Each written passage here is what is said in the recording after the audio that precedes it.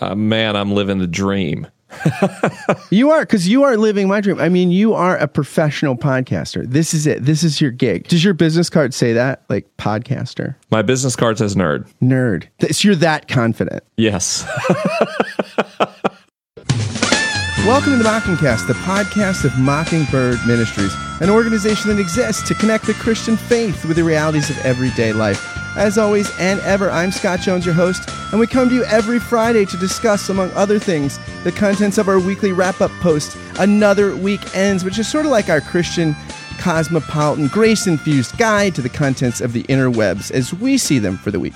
In just a few moments, I'll be joined by the usual suspects, David Zoll and Sarah Condon, to discuss the contents of Another Weekend. But first, I had the distinct privilege this week of sitting down with Mike McHargue. Mike is the host of the Ask Science Mike podcast and the co-host of the Liturgists podcast, both wildly popular and successful, and the author, most recently, of Finding God in the Waves, How I Lost My Faith and Found It Again Through Science. Here's Mike. Mike, how are you? Man, I'm living the dream. You are, because you are living my dream. I mean, you are a professional podcaster. This is it. This is your gig. This is my gig. This is what I do. Does your business card say that? Like podcaster? My business card says nerd. Nerd. So you're that confident. Yes.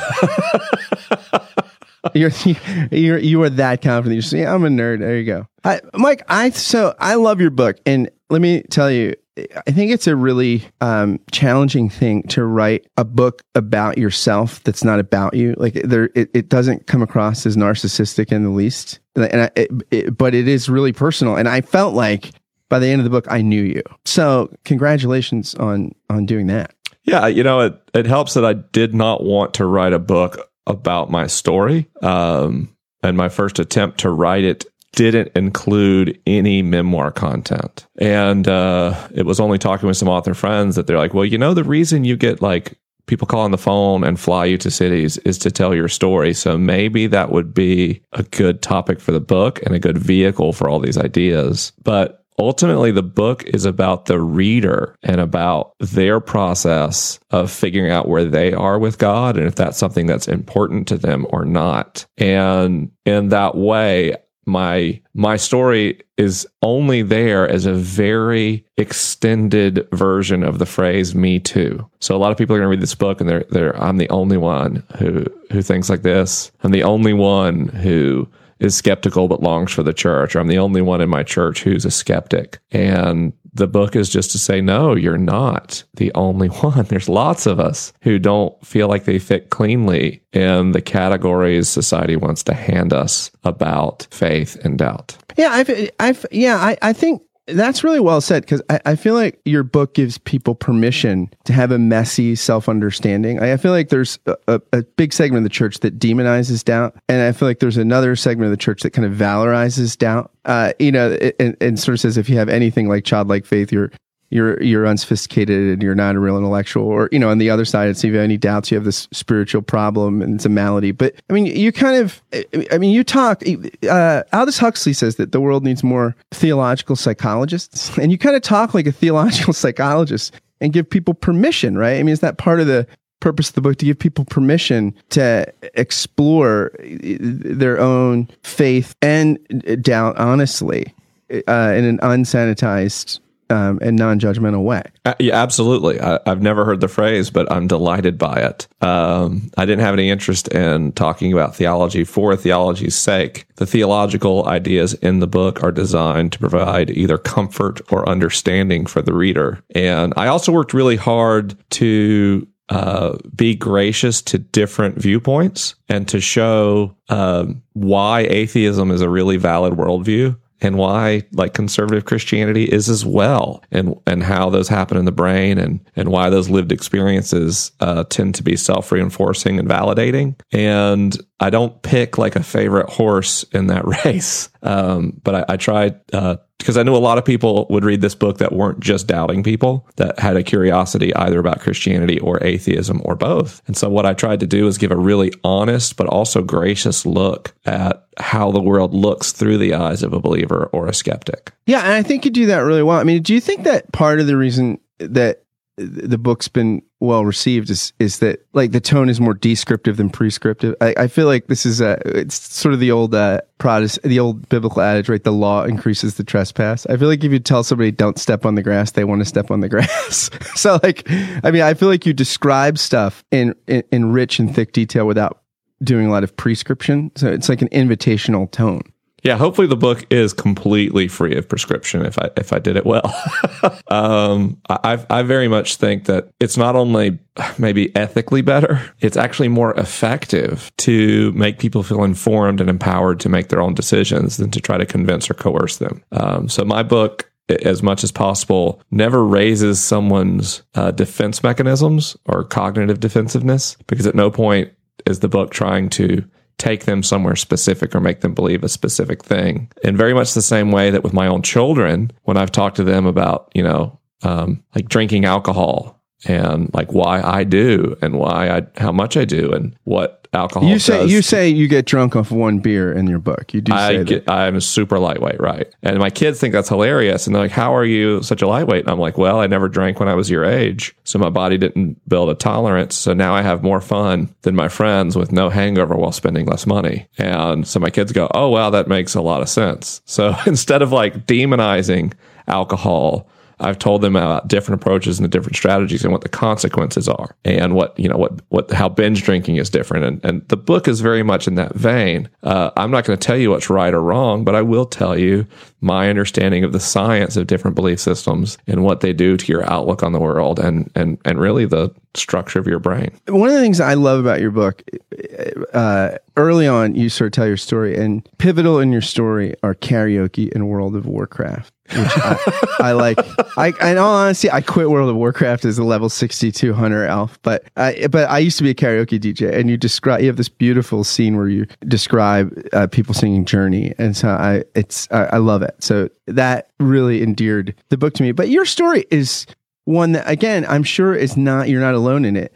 You're in a traditional Southern Baptist church, right? And you realize, wait, I don't think I believe in God anymore. Yeah. And no, I was very surprised by that insight. That wasn't, I didn't have a bone to pick with God. I wasn't like angry. I was reading the Bible a lot, and that's what took my faith away. Did you give yourself like a 5-second rule? Like, okay. Or like a 2-week rule? Like, okay. Like if I doubt for 2 weeks, I'm still a Christian. But if this doesn't go away for 2 weeks, was there some sort of like pasteurization period, or like when did you know it stuck? It was a process that took months, first of all. But once it finally happened, there was a finality to it. I knew like a fog cleared and suddenly there was light, and I knew God was something people made up. And I had just deluded myself into believing there was a being, an entity that was A, powerful and supreme, and B, cared personally about me and my life and my prayers. And I felt foolish and ashamed and duped. At the same time, I felt a crushing sense of grief and loss. So it wasn't like, I figured out the mystery. It was more like, on the one hand, I'd learned something. On the other hand, that knowledge killed something, and that something was God. So you killed him. Nietzsche was writing about you. You were the one that came along and killed him. Yeah, absolutely. And I kind of use that imagery in the book as I have this insight, and I use the phrase, and then he bowed his head and died. And that was very much the experience I had. But that's not where the story ended for you. I mean, you how long did you fake it in church? Like 2 years. 2 years. 2 years. Did you ever like in a really emotional worship song or something, you ever close your eyes and like raise your hand, like it's like a Christian colleges where kids, like even the kids that don't believe in God, say grace because they don't want to get judged? Like, are you like, all right, I gotta raise my hands, I gotta look like I'm believing. I would close my eyes a lot so people didn't see me rolling them. To sing worship songs you don't believe in God is to like sing Here Comes Santa Claus in July. It's that same feeling. Like, this is absurd. What are we doing? This doesn't make any sense. And it was worse because I played in the band. So I could like enjoy the Sundays I was playing, I could enjoy just the act of playing music without really paying attention to the lyrics. But when I was down in the congregation singing, no, it was absurd. I mean, it was completely absurd. And so I would just close my eyes and not sing, which looked like I was, kind of in a state of quiet worship when I was really just waiting for the song to be over. And wait, like you mentioned that you went to a conference and things changed. Like what was the change like? And can you say a little bit about and some of it involved Rob Bell? Yeah, Bobby B. Bobby B? That's what you call him, Bobby B? No, Pete Holmes calls him Bobby B, and it just makes me laugh because Pete Holmes can get away with a lot of things because he's a comedian that other people couldn't. What about B squared? Just B squared. Ooh, I like that. I like that a lot. Hey, B squared. Come on the show if you dare. B square, come on if you dare. Yeah, he, Rob his books had been a part of my faith journey, really my faith exit, but I held on to Christianity. Thanks, Rob. It's more accurately, I hang on to my faith longer than I would have without his work. Do you know what I mean? Yeah. They were like a last ditch effort to continue to hold on to historic Christianity. And he had this conference, and I was an atheist and I didn't want to go, and I got invited, but it was about creativity, and I worked in advertising, and anyone who's worked in advertising knows you're in constant fear that you'll never have another idea. Like the meeting with the client is in 40 minutes and you and the team still have no ideas, and walking to the meeting, you get a campaign idea that you then pitch the client, right? That happens over and over and over because in advertising, everyone thinks they can do it because you just need to have a good idea. No, you need to have 12 good ideas a day, right? It's a really brutal business. Do you think that's why they drink so much in Mad Men? It's just so stressful. You gotta people in Mad Men drink less than people who actually work in advertising. Oh wow, that's the Mormon version. Mad Men. Yeah, I mean, advertising is a very stressful business, and there's a lot of self-medicating that happens in it. So if this guy, I'd followed Rob's work and I didn't believe in God anymore, but he's a great creative. And it just seems like he has idea after idea after idea after idea. And if he was going to have a conference where I could learn kind of the secrets of cultivating my own creativity, that was worth sitting in a room with Christians one more time. So I went to the little conference, 50 people. And at first it was great, because it was really inspiring, and it did talk a lot about the creative process. And then it kind of, as rooms of Christians will do, turned into an impromptu dismissal, communal dismissal of atheism. And that offended me because I was an atheist. So I stood up and said so. And, the details are in the book. So if people want to hear all that, they can check it out there. But I basically, told Rob, how can anyone who understands how the universe works believe in God? Very pointed. And Rob's response was incredibly gracious, and probably alone is worth picking up the book, because he did right what people of faith almost always do wrong in terms of how he responded to me. And that comes through really well in the book, by the way. I mean, I could feel the pastoral acceptance through the pages of the book in that section. I mean, you communicate that incredibly well. That really comes through in a concrete way. Yeah, and that was I haven't said this in an interview before, but or anywhere. But that wait, CNN. I'm tweeting. Wait a second. I've got an exclusive.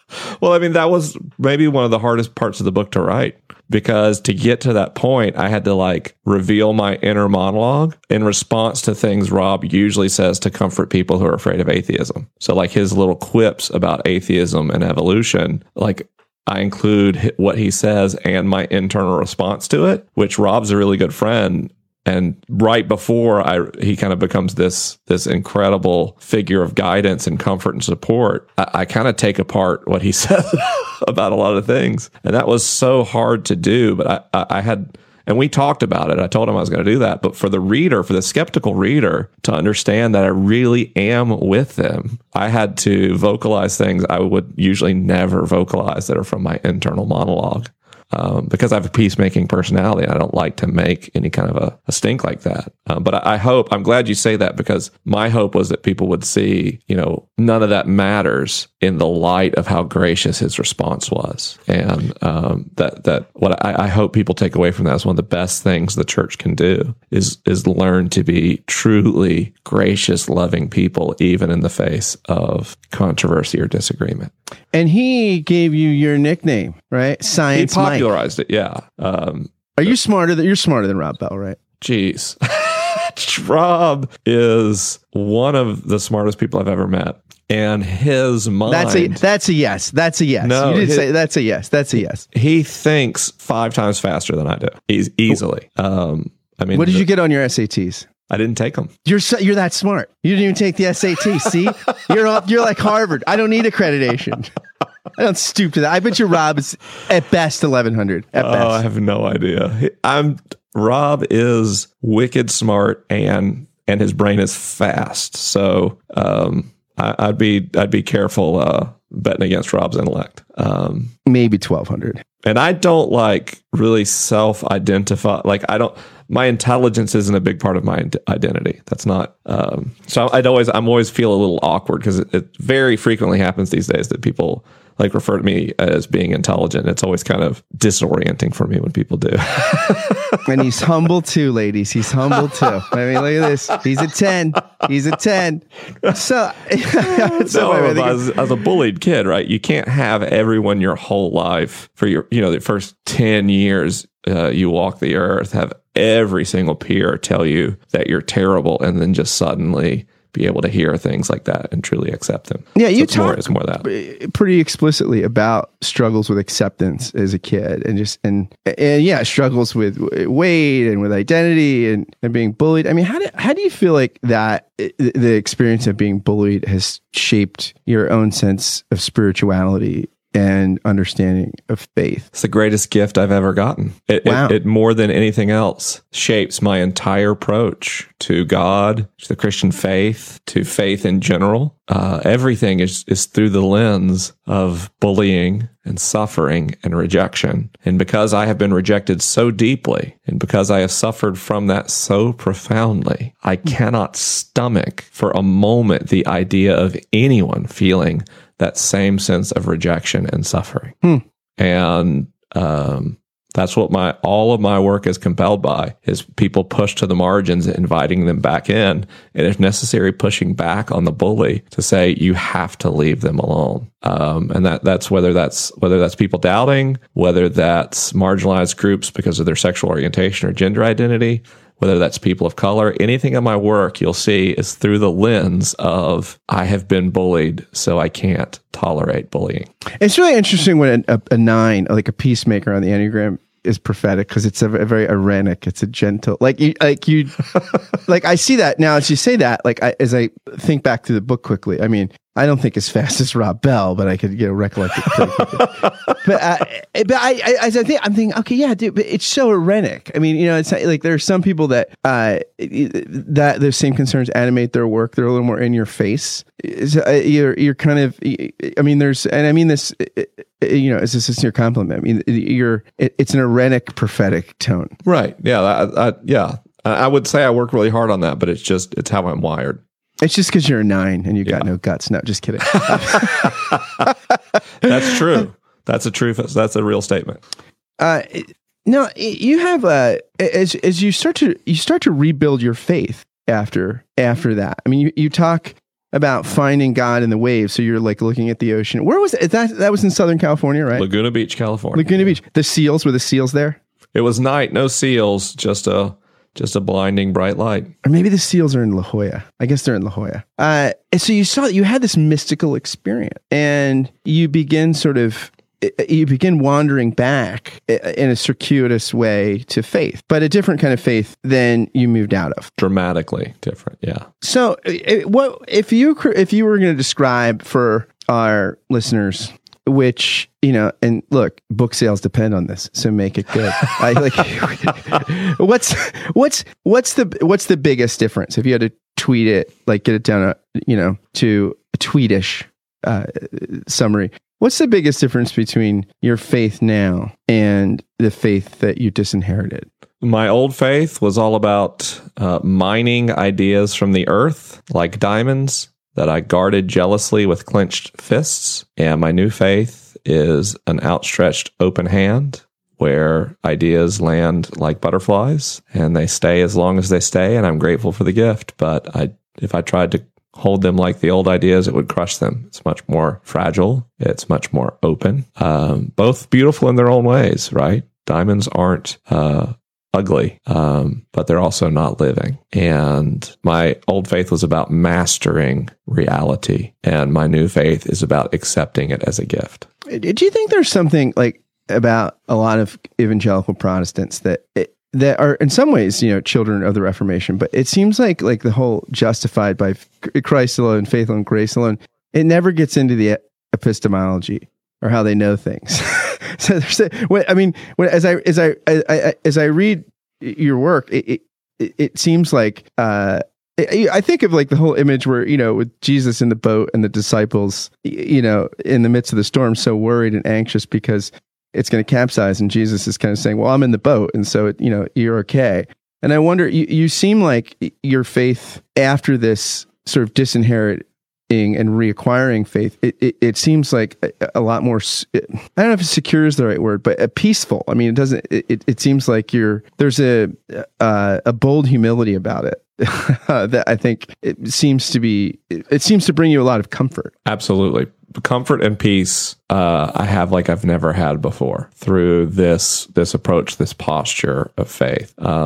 Because I had the same amount of certainty about the world, frankly, about the afterlife, about God, as a Baptist as I did as an atheist. And it's such a pressure to feel like you have the world figured out. There's almost a sense of responsibility or accountability if you know how everything works. So as a Baptist, I know that there's an afterlife, and I know what's required to have a good one. So I now have a responsibility to tell the world about it. And then as an atheist, I'd seen through that foolish illusion that my peers were still falling for, and how much of an obligation do I have to help them find the truth? And that's something I wrestled with. And now, are you kidding me? I don't know anything. I'm wrong about so much all the time. I find out new things I'm wrong about every day, and I have no ability now to put myself in some position of superiority over someone who holds a different view. I understand that we're all just trying to get through life, to try to do the right thing for other people, to struggle with our innate desire to watch out for ourselves and our tribe first. And most people are trying to turn away from that in their life today. So, instead of seeing people of different ideas as outside the tribe or even enemies, instead I see this kind of universal brother and sisterhood of humanity. And because I've fallen out of so many different belief systems in a row, to kind of transcend them. And that's incredibly comforting when I can look into the eyes of any person and see myself. It's much harder to count them as an enemy, and that's very peaceful. It's very peaceful. And you say you don't know anything, but you still know more than Rob Bell, right? Than old Robbie B, right? I mean, you still know more than him, right? I mean, that goes without saying. He's calling you Science Mike. I mean, you got to know something. You ever see the movie American Hustle? No, yeah, absolutely. I love that when he describes the microwave. It's a science oven. It cooks with science. That's how I envision Rob Bell with you. Look, this guy, he taught me about the science of it. It cooks with science. So you have these axioms about faith, and you're kind of like, it's almost like this, like Descartes, sitting in the alleged oven or whatever. And I mean, hopefully it wasn't on when he was doing this, but thinking, what can I know is true? And you kind of have these, you kind of strip the faith down. And like one of them, I think is so great. You say sin is at least volitional action or inaction that violates human consent or produces human suffering. Sin comes from the divergent impulses between our lower and higher brain functions and our evolution-driven tendency to do things that serve ourselves and our tribe.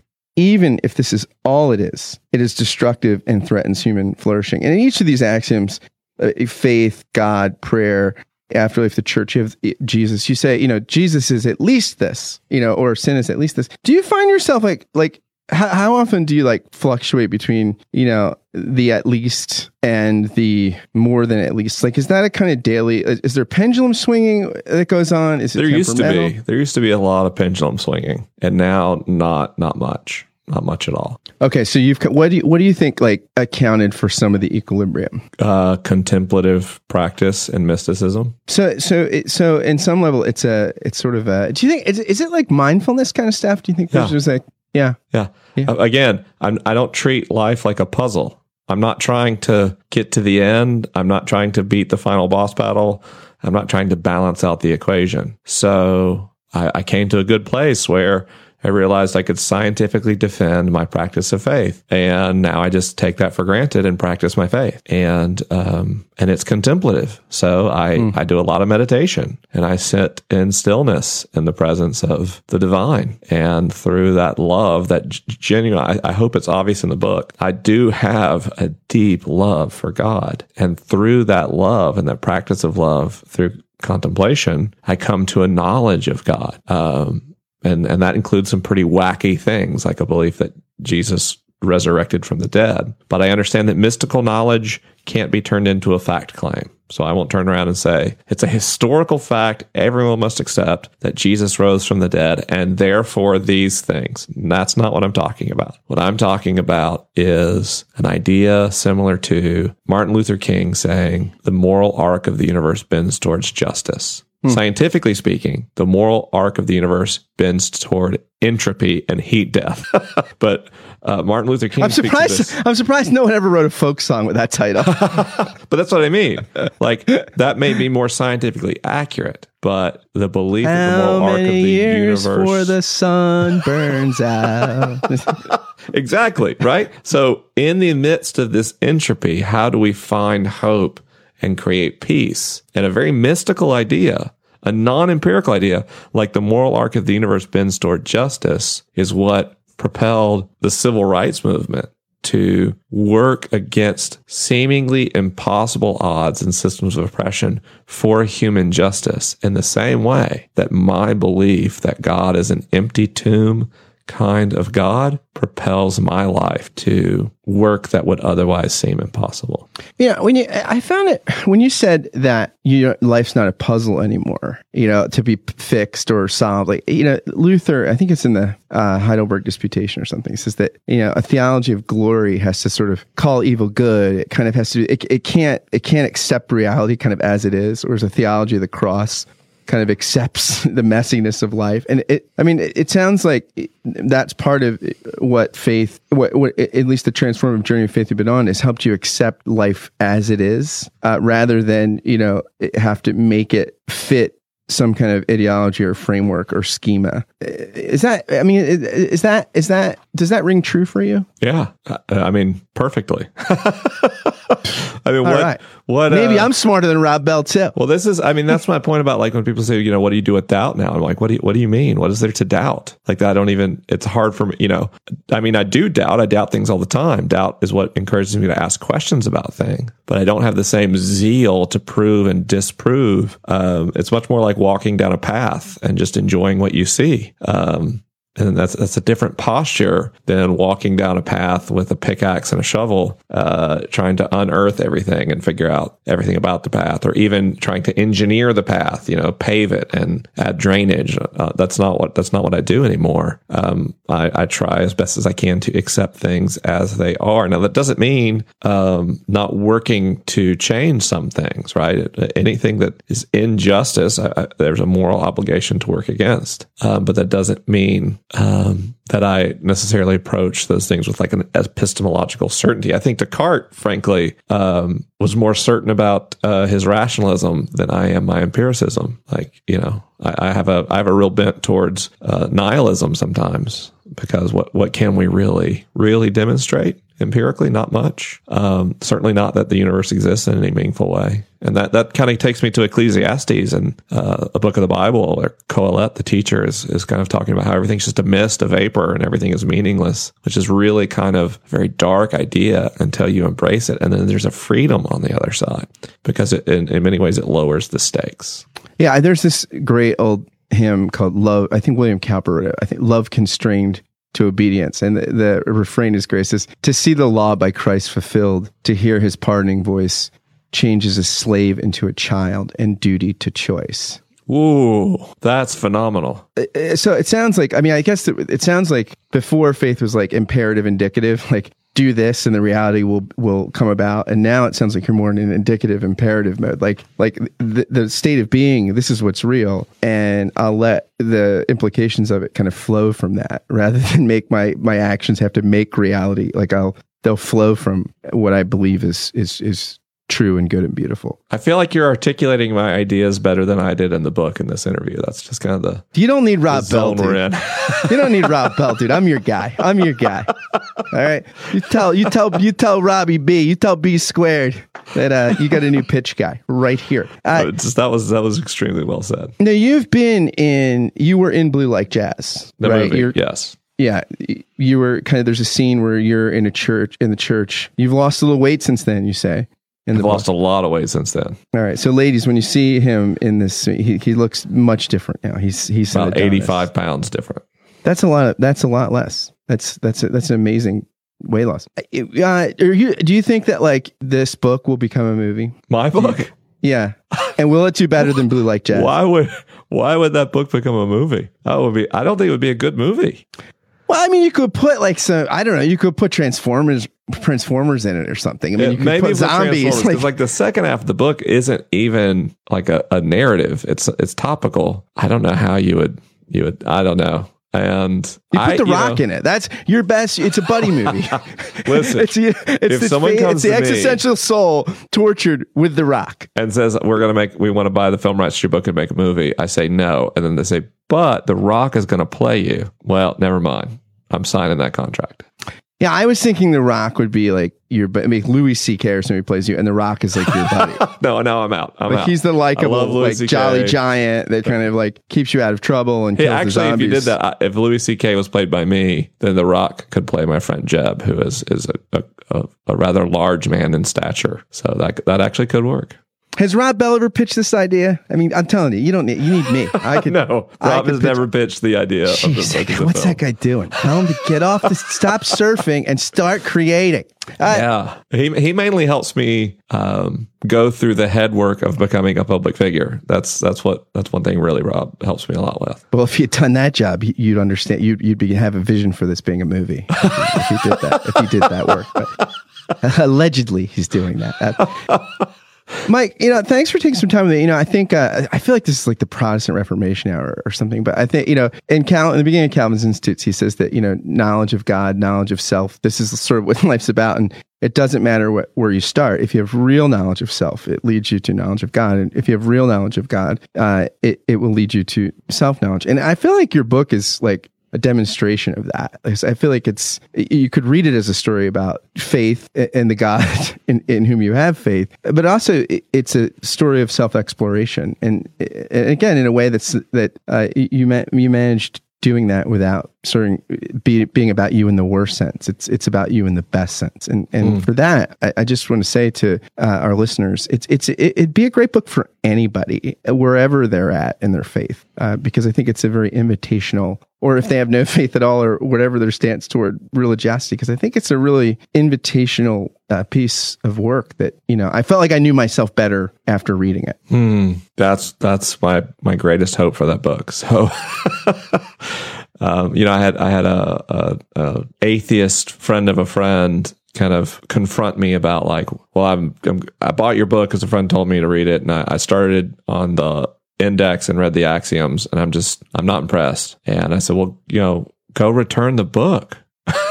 Who was that person? Name names. Oh, I'm not going to. Let's put their Twitter account out there. But he said, what do you mean? What kind of response is that for an apologist to tell someone who's interested, return the book? I was like, I'm not an apologist. Like, don't mess the spine up and you can get your $14 back. And he said, no, I'm going to read it, but I'm just going to tell you got a lot of work to do to impress me. And then he started sending me messages chapter by chapter. And by the end of the book, he said, this is nothing what I expected. He said, it's not a work of apologetics at all. And I was like, it's not meant to be. It's a book that's reflective so that you can be reflective. And there's no prescription. There's no place I'm trying to take the reader other than to a place of self-examination and self-knowledge. And it's really great to hear that was your experience with the book. Mike, I'm not returning my book, but I might give it away. I appreciate that. To someone that needs it. Yeah. Thanks so much for taking the time to be with us today, and good luck with your book and with all. Oh, and do you want to plug your podcasts shamelessly? Yeah, I've got 2 shows. First of all, if you want to learn more about the book, you can go to findinggodinthewaves.com. And I've got a series of videos that kind of explore the different topics of the book. If this podcast provoked your interest, but not so much that it would take you to Amazon, just go to that website. I also host a weekly show called Ask Science Mike. There's a question and answer show where I just answer audience questions. And I also co-host the Liturgist podcast, where we take apart topics through the lenses of science, art, and faith. And I'm a new listener to the podcast, and I will tell you that they are great. So please, listeners, check out the podcast, check out the book, go to Amazon, buy a book, and buy a copy for yourself and one for a friend. Oh, man. Thanks, Mike. I appreciate it.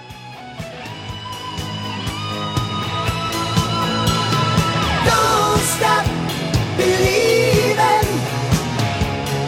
Hold on to that feeling. Street lights, people. Don't stop believing. Hold on. Street lights, people. Don't stop believing. Don't stop believing. Hold on to that feeling. Street lights, people. Don't stop. Don't stop. Good morning, even though many of you are listening to this probably in the afternoon or evening or Saturday morning or some other point in your day. But it's morning here among the three of us. I, as usual, jumping once more into the breach with David Saul, the animating force of all that is Mockingbird, coming to us from Charlottesville, Virginia. Hello, David. I think I should be now the animating force of all that is, period. Don't you guys think? I think it's time to go up a level here. Yeah, several levels, but yes. Metaphorically and metaphysically, it seems like an overstatement. But Doing great. Thanks for excited to be on the cast today. You're welcome. You're very welcome. Sarah Condon, Texas. How is it? Good. Yeah, things are great. And today is your anniversary. It is my 10th wedding anniversary. Yes. Happy anniversary Thank you. to you. Thank you. Happy anniversary to you. Happy anniversary, dear Sarah and Josh. What's going on? Happy anniversary He's to gonna do the whole you. thing. Yeah. What are you doing for your anniversary? Well, it's very exciting. We have a festival at our church and school tonight, and as my husband is the rector, he will be in the dunking booth, and I will stand around and manage a 5-year-old and a 2-year-old and eat fried chicken. So it's very exciting. It's going to be deeply romantic. It's like Paris. In a few short months, Sarah, everyone's going to know the ins and outs of your relationship when they read this book that I'm currently working on with her. There is a lot of love for Josh flowing from me. Especially today. Some of the confessions are really incredible that you provide in the book. Thanks. He's a good guy. It's been an amazing 10 years. I'm very grateful for him. How many pairs of cargo shorts in the wardrobe still left? Two. One of them are original. Yeah, original. It's 2 more than I have. Yeah, I know it is. 2 cargo shorts, no tucks. That's my guy. There he is, a gentleman and a scholar. All right, so David, if I was looking to pregame for Halloween, like really get my game on right before I really tear it out for Reformation Day, and I was looking for an amped up weekend, what could I do? Well, on the eve of the eve of the eve of All Hallows Eve, you could go to Oklahoma City, the home of Will Rogers, and join us for our first ever conference event we've done there. It's a free event, October 28th, 29th. It's just coming together super well. We're kind of in the last 2 weeks before it, but I hope people can come, but also tell your friends, send prayers, and just brace yourself if you're living anywhere near Oklahoma. I like it. It sounds like it's going to be a rousing time. You know what? It's funny. One year, I think it was before we were married, Lindy and I, we had like a Batman and Robin costume. And we just went to our favorite bar at Halloween and just sat there and had a beer as Batman and Robin. People are kind of looking at us. We're like, look, don't you think crime fighters need to take the edge off once in a while? Okay. Were you Robin? I was Batman. Oh, okay. I was Batman. I was, and Lindy was like feminine Robin, as our Halloween costumes generally. So that's a nice segue into sexism, Halloween costumes. Nice. Yeah. Yes. Yeah. David, let's talk Samantha Bee. Sure. Full Frontal. Now, Full Frontal, this show that's been getting a ton of headlines. I'm referring specifically to a headline in the Atlantic from Megan Garber, who wrote about the anger of Samantha Bee, and I guess as the election's getting closer and as the season goes on and the circus kind of continues, she writes that Bee's anger here, which was sort of maybe has been a real tool, and her strength looks like it's starting to become a liability. Now, this is kind of, I think she's taking a risk here because Samantha Bee seems to have inherited some kind of mantle, from what I can tell. But she writes, Bee, in dismissing Trump and Bush as drooling hyenas, was living in the tenor of this anger-reveling election, meeting the Trump revelations, not with the Democrats' borrowed motto, when they go low, we go high, but rather with the opposite logic. When they go low, we limbo right along with them.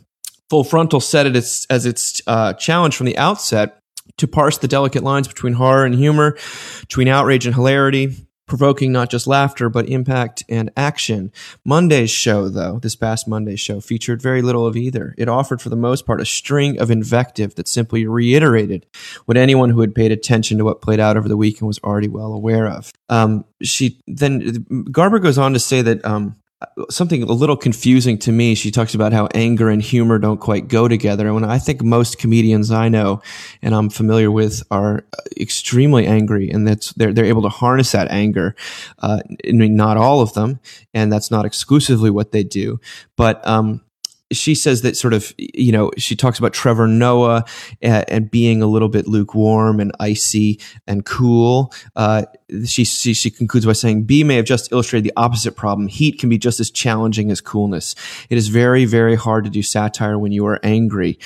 It is very hard to do actually much of anything when you're angry. And, this is something we've talked on a little bit about the sort of the clapter phenomenon and Seth Meyers. And you talked about it last week in terms of SNL, but it's clearly something that's taking over, humor, satire in this country and around the world, where it seems to have been poisoned by a blatant, rage and also kind of preaching to the choir of what do they call it?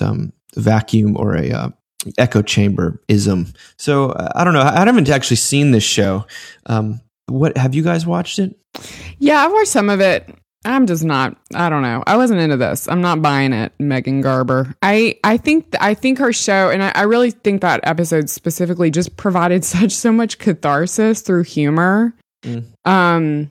For women. I was in Whole Foods yesterday, like running around trying to get stuff because tonight, after we do this church festival for our 10th anniversary, we're actually going to have some nice cheese together after we put our kids to bed. So I'm just trying to grab stuff, right? And this guy walks up, and there's a woman behind the cheese counter who works at Whole Foods. And he says to her, he's never met her before, and he says to her, "Hey, beautiful." And then strikes up this incredibly painful conversation with her, where he asks her personal questions. And then he turns to me and tries to do the same thing. And I wanted to be like, dude, have you not seen the news? Your kind needs to stay in your house right now. Like, I was so livid. And so for me, I mean, I think what she's saying, and I know like it crosses lines for people, and I know there's language, and I know, but for me, when she uses a phrase like adolescent boner bus to describe like the clip, it's cathartic. Like, I need someone to say it's not okay for any man to talk about or to women this way. So, and it's funny, and I don't know, it makes me think of Quentin Tarantino and this stuff. He always gets so much heat for making, what did they describe the Holocaust movies, like Nazi porn or Jewish porn, or there's like this, like it's cathartic to say like there's an injustice here, and we're gonna claim so much control over it that we're gonna laugh at it. So I don't know. I like what she's doing. I do, even though I know it's troubling for people. Like I appreciate it because I came home and told my husband about Whole Foods yesterday, and my husband was like, "We're just so lucky that you didn't hit him because it sounds like that's what you wanted to do." And I had a wine bottle in my hand. I mean, there was a whole fantasy that happened, but I did not hit him with the wine bottle.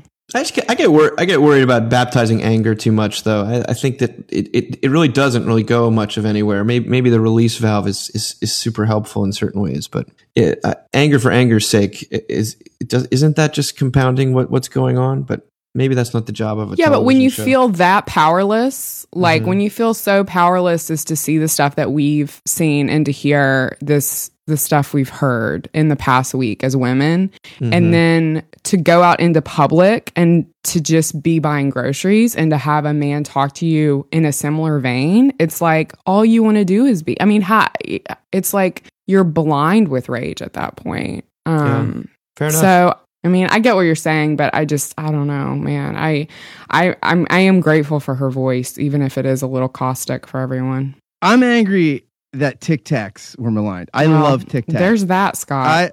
Now the sound of Tic Tacs like clanking in your pocket now is like to a woman now like Jaws. Yeah.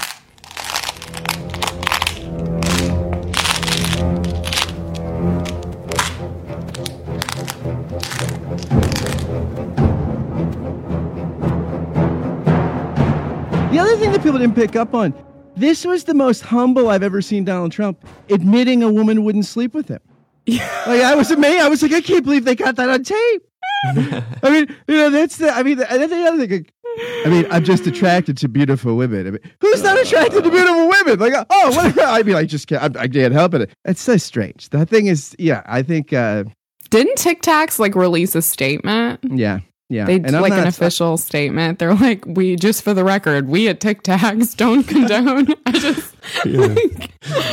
Oh my God. I tend to like the fruity Tic Tacs though. Maybe that means I'm not creepy because I think they don't really help your breath. I always get like, seriously, if I go to the grocery store, the banana strawberry Tic Tacs. Yeah, if I get a pack of Tic Tacs, it will be gone by the time I get home. I'll just house the whole thing. I love Tic Tacs. I go back. We've referenced this before on the podcast, but your dad, PZ, the one, the only, the inimitable, his January 28th entry in the Mockingbird devotional says, "I recommend we express our anger at God. He can take it. He is in the business of absorbing it. No one does it better." Jeremiah expressed his anger at God. Paul expressed it in a plaint concerning his thorn in the flesh. Jesus almost did it, but not quite. Rather, Christ expressed his dereliction to the Father. The psalmist seems often on the verge of expressing anger at God. Try it for a second. Stop blaming the SOB ruining your life and instead blame God, who by definition must be pulling the strings. That's amazing. There you go. When you say you don't think I feel it, I'm gonna eat it like you in France. When I'm having fun, you know I can't. We also have a Nobel Prize that's been given away. Yes, I mean, speaking of someone who originally was channeling some anger, I think, and is always good for an incredible sort of sense of indignation. Bob Dylan won the Nobel Prize for Literature, and setting off a bit of a debate about whether what he does is literature. I read someone's tweet is like, I get it, Nobel Committee, reading books is hard. But, I happen to be in full support of this decision while acknowledging that there are some tricky logistics there. Just because I think Dylan is a prophet, I think he's an unbelievable human being and unlike anyone that we have on the planet. And I really, really strongly endorse his work. In fact, when I was writing that book about music, I felt so strongly about Dylan, I couldn't write about him because I feel like I respect him so much. I remember one of my favorite things that Is that why I'm not mentioned in the book too, David? Well, I couldn't think of anything to say. There's so much that's been said about Bob Dylan, and there's so much that there's so much bad or uninteresting things that have said. So I didn't feel like I had much to contribute there outside of just saying, hey, listen to him. Just listen to him. Read the interview, for example, that he gave to Rolling Stone back in 2012, where he talked about his transfiguration. I have to use this opportunity to tell people about it because the interviewer, Mikhail Gilmore, asks him, like, do you ever worry that people interpreted your work in misguided ways? For example, some people still see Rainy Day Women as coded about getting high. And he responds, he says, it doesn't surprise me that some people would see it that way. But these are people that aren't familiar with the book of Acts. That's so good. And they ask him about, you're so interested in Everybody must get stoned. It's kind of hard to misinterpret that one, Bob. But he talks about how, let's not forget, human nature isn't bound to any specific time in history. He talks about being transfigured, that when people ask him questions, they're asking him of a person who's long dead. I mean, you watch as these two worldviews just collide with one another. But the last quote, I have to read from it. He says, so live performance is a purpose you find fulfilling? And he responds, if you're not fulfilled in other ways, performing can never make you happy. Performing is something you have to learn how to do. You do it, you get better at it, and you keep going. And if you don't get better at it, you have to give it up. Is it a fulfilling way of life? Well, what kind of way of life is fulfilling? No kind of life is fulfilling if your soul hasn't been redeemed. I mean, amen to that, right? I think it's he's got no time for these, pundits, I guess, asking him stuff. Then there's last thing, and I'll shut up, I promise. It's the interview he did with the North American Street newspaper in 2009 when he released Christmas in the Heart, what might be his most ridiculous record of all time, and that's saying something. The interviewer says, you really give a heroic performance of O Little Town of Bethlehem. The way you do it reminds me a little of an Irish rebel song. There's something almost defiant in the way you sing, the hopes and fears of all the years are met in thee tonight. I don't want to put you on the spot, but you sure deliver that song like a true believer. Dylan responds, well, I am a true believer. End of response. I mean, this guy, the fact that he would be awarded anything is just really a wonderful moment in the midst of a crazy time. I saw Bob Dylan in Jackson, Mississippi when I was a teenager.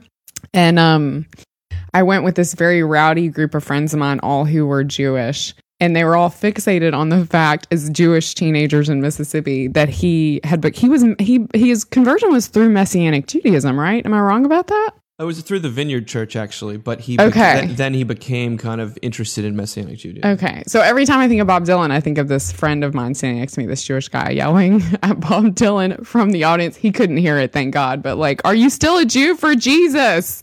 But yeah, he's. Have you seen him in concert? I'm assuming you have. I have, yeah, sure. And he's notoriously hit or miss. I've seen him when he's been on, and I've seen him when he's not been on. And I just think he does what and it's what I see in these interviews that I love so much, is just he's very much himself, and so he just does what he wants to do, and I really appreciate that. So yeah. Scott, I bet he's our karaoke guy. I bet he's got some karaoke stories for us. Yeah, I'm not just okay. Yeah, I'm a big Dylan fan, and actually, when I went to college, Messiah College, they actually had a class on Bob Dylan that my friend taught. Jonathan Lauer, who's the librarian at Messiah, great guy. And I also do the best Like a Rolling Stone in karaoke you've ever heard, that I've ever heard. No, I've never heard anybody as good as me at that. So I once got in Philly at McGillen's, I got a double shot. They let me sing twice. There's hundreds of people there, so it's like it getting up there takes a while. He let me do back to back because of my Dylan. So that being said, I'm a big Dylan fan, and PBS did a thing like that rockumentary thing. And when they got to Dylan, it was funny because they had Springsteen on, and he said, Springsteen's just like they're playing like like they're splicing in clips of Like a Rolling Stone, and Springsteen's just like, yeah, that's how it was. They're like a Rolling Stone. Yeah, all alone, like a Rolling Stone. It's how it was. And like Dylan was, Springsteen was like speechless in like a moving way. I remember just thinking like, wow, yeah. I just said fun. And this last song at my funeral, I mean, I hope it's not soon, but it's going to be When the Ship Comes In, because I think that's like the ultimate eschatological song. And it's funny, it was written before he became a Christian, but in the end they say, the foes will rise with the sleep still in their eyes, and they'll jerk from their beds and think they're dreaming, but they'll pinch themselves and squeal and know that it's for real, the hour when the ship comes in. Yeah, it's just great. I thought great. for sure you were going to say "Death is not the end." That was the one you were going to go with. No. It's and the thing is, Too like, obvious. Yeah, don't have an Episcopal funeral. Like, don't let me run it because I'll play Lift High the Cross, so it'll be done. It's not a bad one. Not a bad one. But I think also one of the testimonies to Dylan as an artist is how many people cover his music and cover it and reinvent it. Like, I mean, in the 30th anniversary, Dylan's 30th anniversary of his debut album, when they had that concert in New York and all those people covered his stuff. Sometimes the cover that Richie Havens does of Just Like a Woman, it like reinvents the song. I mean, it's just amazing. And my parting shot is from a book called Dylan Redeemed by Stephen Webb, from Highway 61 to Saved is the subtitle. He talks about the song I Dreamed I Saw St. Augustine from the John Wesley Harding album in 1968. And he says, in this dream song, Dylan sees Augustine searching for souls to no avail. Augustine is preaching in a voice without restraint, which is a good description of how Dylan sang prior to this album. Dylan recognizes that he is one of those who put him not to death. The song ends with Dylan terrified and crying, bowing his head and putting his fingers against the glass. Dylan's song takes Chesterton's statement one step further. Chesterton says that the saint we need is inevitably the saint we cannot understand. Dylan says we live in a time without saints altogether, or at least without saints we can recognize. Yet, the song leaves us with the hope that the very absence of saints might be enough to remind us of what we are missing. Nice. Wow. Thank What's that you. book? Yeah, Thank you. I was going to say, aren't we going to get a little bit of the impression, Scott? Thank you very much. Thank you. Let's move on. Anxiety. Yeah. Will come up when the winds will stop and the breeze will be cease to be breathing, like the stillness in the wind before the hurricane begins, the hour that the ship comes in. And I see My singing is way better. My singing version is so. At some point, if someone at a Mockingbird event takes me to do karaoke, I promise I will do it. The offer's on the table, people. From Dylan to anxiety, or the American Psychological Association released some preliminary data this past week from its upcoming Stress in America report it does every year, and especially on the nation's level of anxiety, specifically around this election. And what they found was that around half of the people surveyed, 52%, said that the election is a very or somewhat significant source of stress in their lives. The breakdown by party is about even. 59% of Republicans and 55% of Democrats say that this election is causing them stress. And then, they actually break it down by generation too. And the sort of people over 71 are the most anxious, followed by millennials, 19 to 37. They're the second most anxious crew. Gen Xers, which I guess describes most of us, or we're on the border, at least of this particular breakdown, are the least. Maybe that's because they're chasing around toddlers. I don't know. But how are you guys stressed out? I get stressed like starting new serial dramas that they're going to cancel them, like that I'm going to get attached, especially on networks. Like HBO is pretty good about it, but I'm always afraid like that. I have too much anxiety about television. Westworld. Well, it's on HBO. That's why we have hope that it'll actually run its course. Because I feel like I could tell you so many shows I got so into. And then something like Zoo, it's getting renewed for like a third season. It absolutely makes no sense. So that's Sarah, are you stressed out?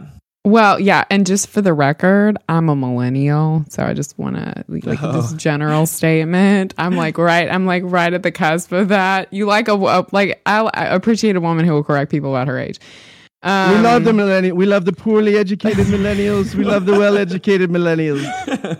We love the millennials. I'm super anxious, but I'm just super. I'm not anxious about what's going to happen to the country. Honestly, I'm really not. Like come November, I'm anxious about people in my life who love each other, who are at completely opposite ends of who they're voting for. I think that makes me more anxious than anything. The hurt that I've already seen people cause one another, and just the hurt that will come afterwards. Because I think we saw that with Obama. I mean, we saw that with George Bush. Like I think that is, it's more and more divisive, right? And the fallout is always more and more heavy. People have bumper stickers that say, "Don't blame me, I voted for whoever." Mm-hmm. I think that's what I worry about. Yeah. I saw one that said, Great Big Meteor 2016 just ended already. There you go. Eschatological. I liked the meme that said like, I'm not going to get it right, but it was like Hillary and Trump are, pushed out in a boat in the middle of the ocean. Who's going to win? And it just says America wins. It's like, it's so divisive, and it's become a way for people. It's become another way to find something to hate one another over. I mean, I'm ready for it to all be over.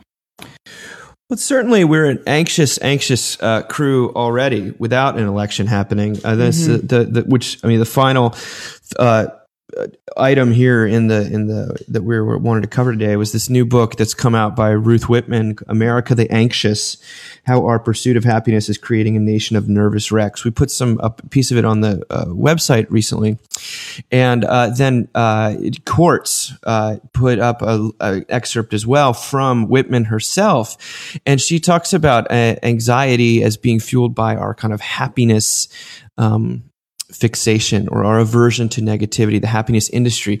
And she puts in these are extra tidbits that I hadn't heard before. She said the systematic packaging and selling of happiness is an industry estimated to be worth more than $10 billion, about the same size as Hollywood, which is the other, I guess is not counted in those who are selling happiness.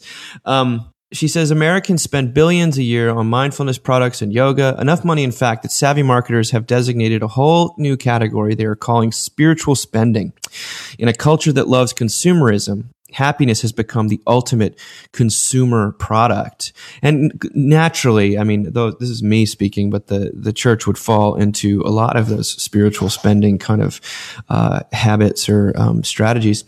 But it gets best when she says, this is the American dream applied to the soul. The idea is that if you just put in enough emotional elbow grease, slog out enough hours of positive thinking, mindful coloring, gratitude journal keeping, and self-help book reading, you will ultimately be rewarded with true happiness.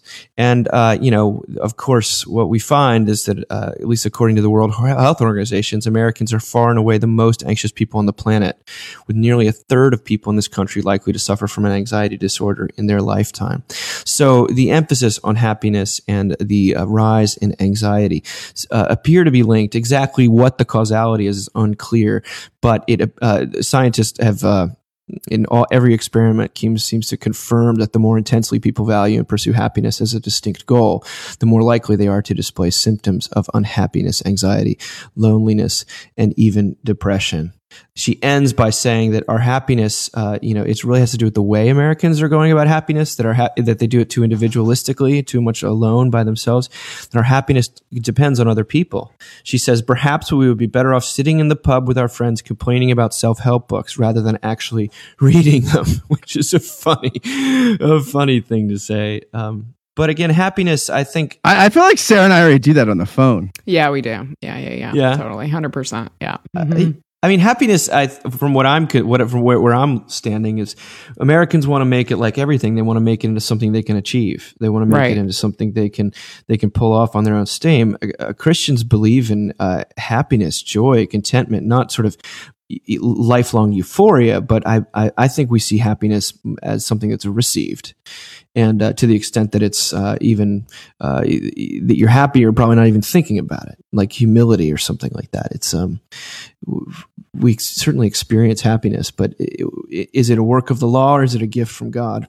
You be the judge, people. Right. And there's happiness provides no theological context. That's the thing that I see over and over and over again. I can't tell you how many, conversations I have with other moms or women's Bible studies I'm in or whatever, where it's like, every week there's like a new fix, right? There's a new like candle you can buy, or there's a new class you can go to, or there's a new book you can read. And, and this is about happiness and this is going to make us all happy. And it's like, oh my God, just give up. Like, that's all I ever want to say. Just give up on the whole thing, just give up. And because it's in this search that we lose sight of everything that God has given us. It is in this search for happiness that we forget like the tenderness of our children, and we forget how fortunate we are to be married for 10 years. And it's in this endless search for better that we miss out on how beautiful what we have is. And,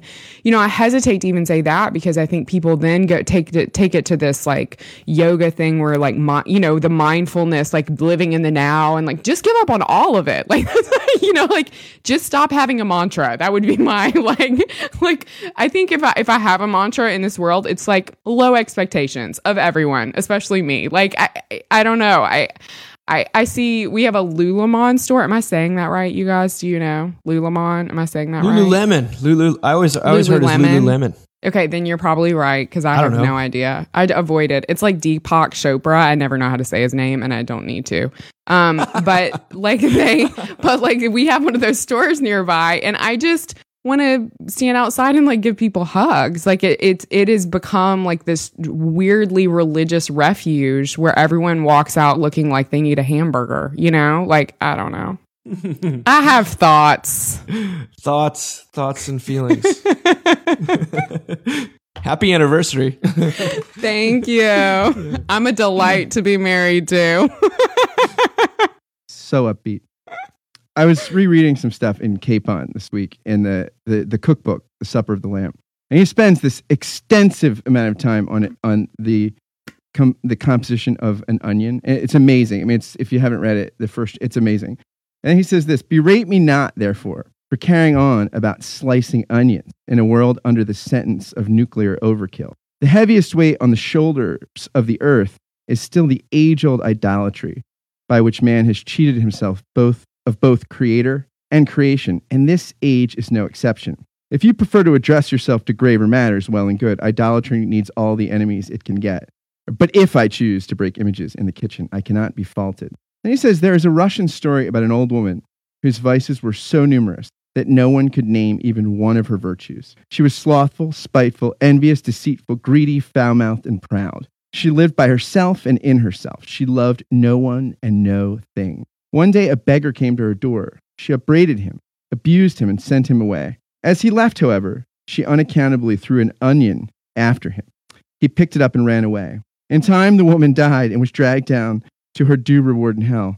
But just as she was about to slip over the edge of the bottomless pit, she looked up. Above her, descending from the infinite distances of heaven, was a great archangel, and in his hand was an onion. "Grasp this," he said. "If you hold it, it will lift you up to heaven." One real thing is closer to God than all the diagrams in the world, and probably all the happiness guru things and things of that nature. The great one, Robert Capon. Love it, Pastor Jones. Nice.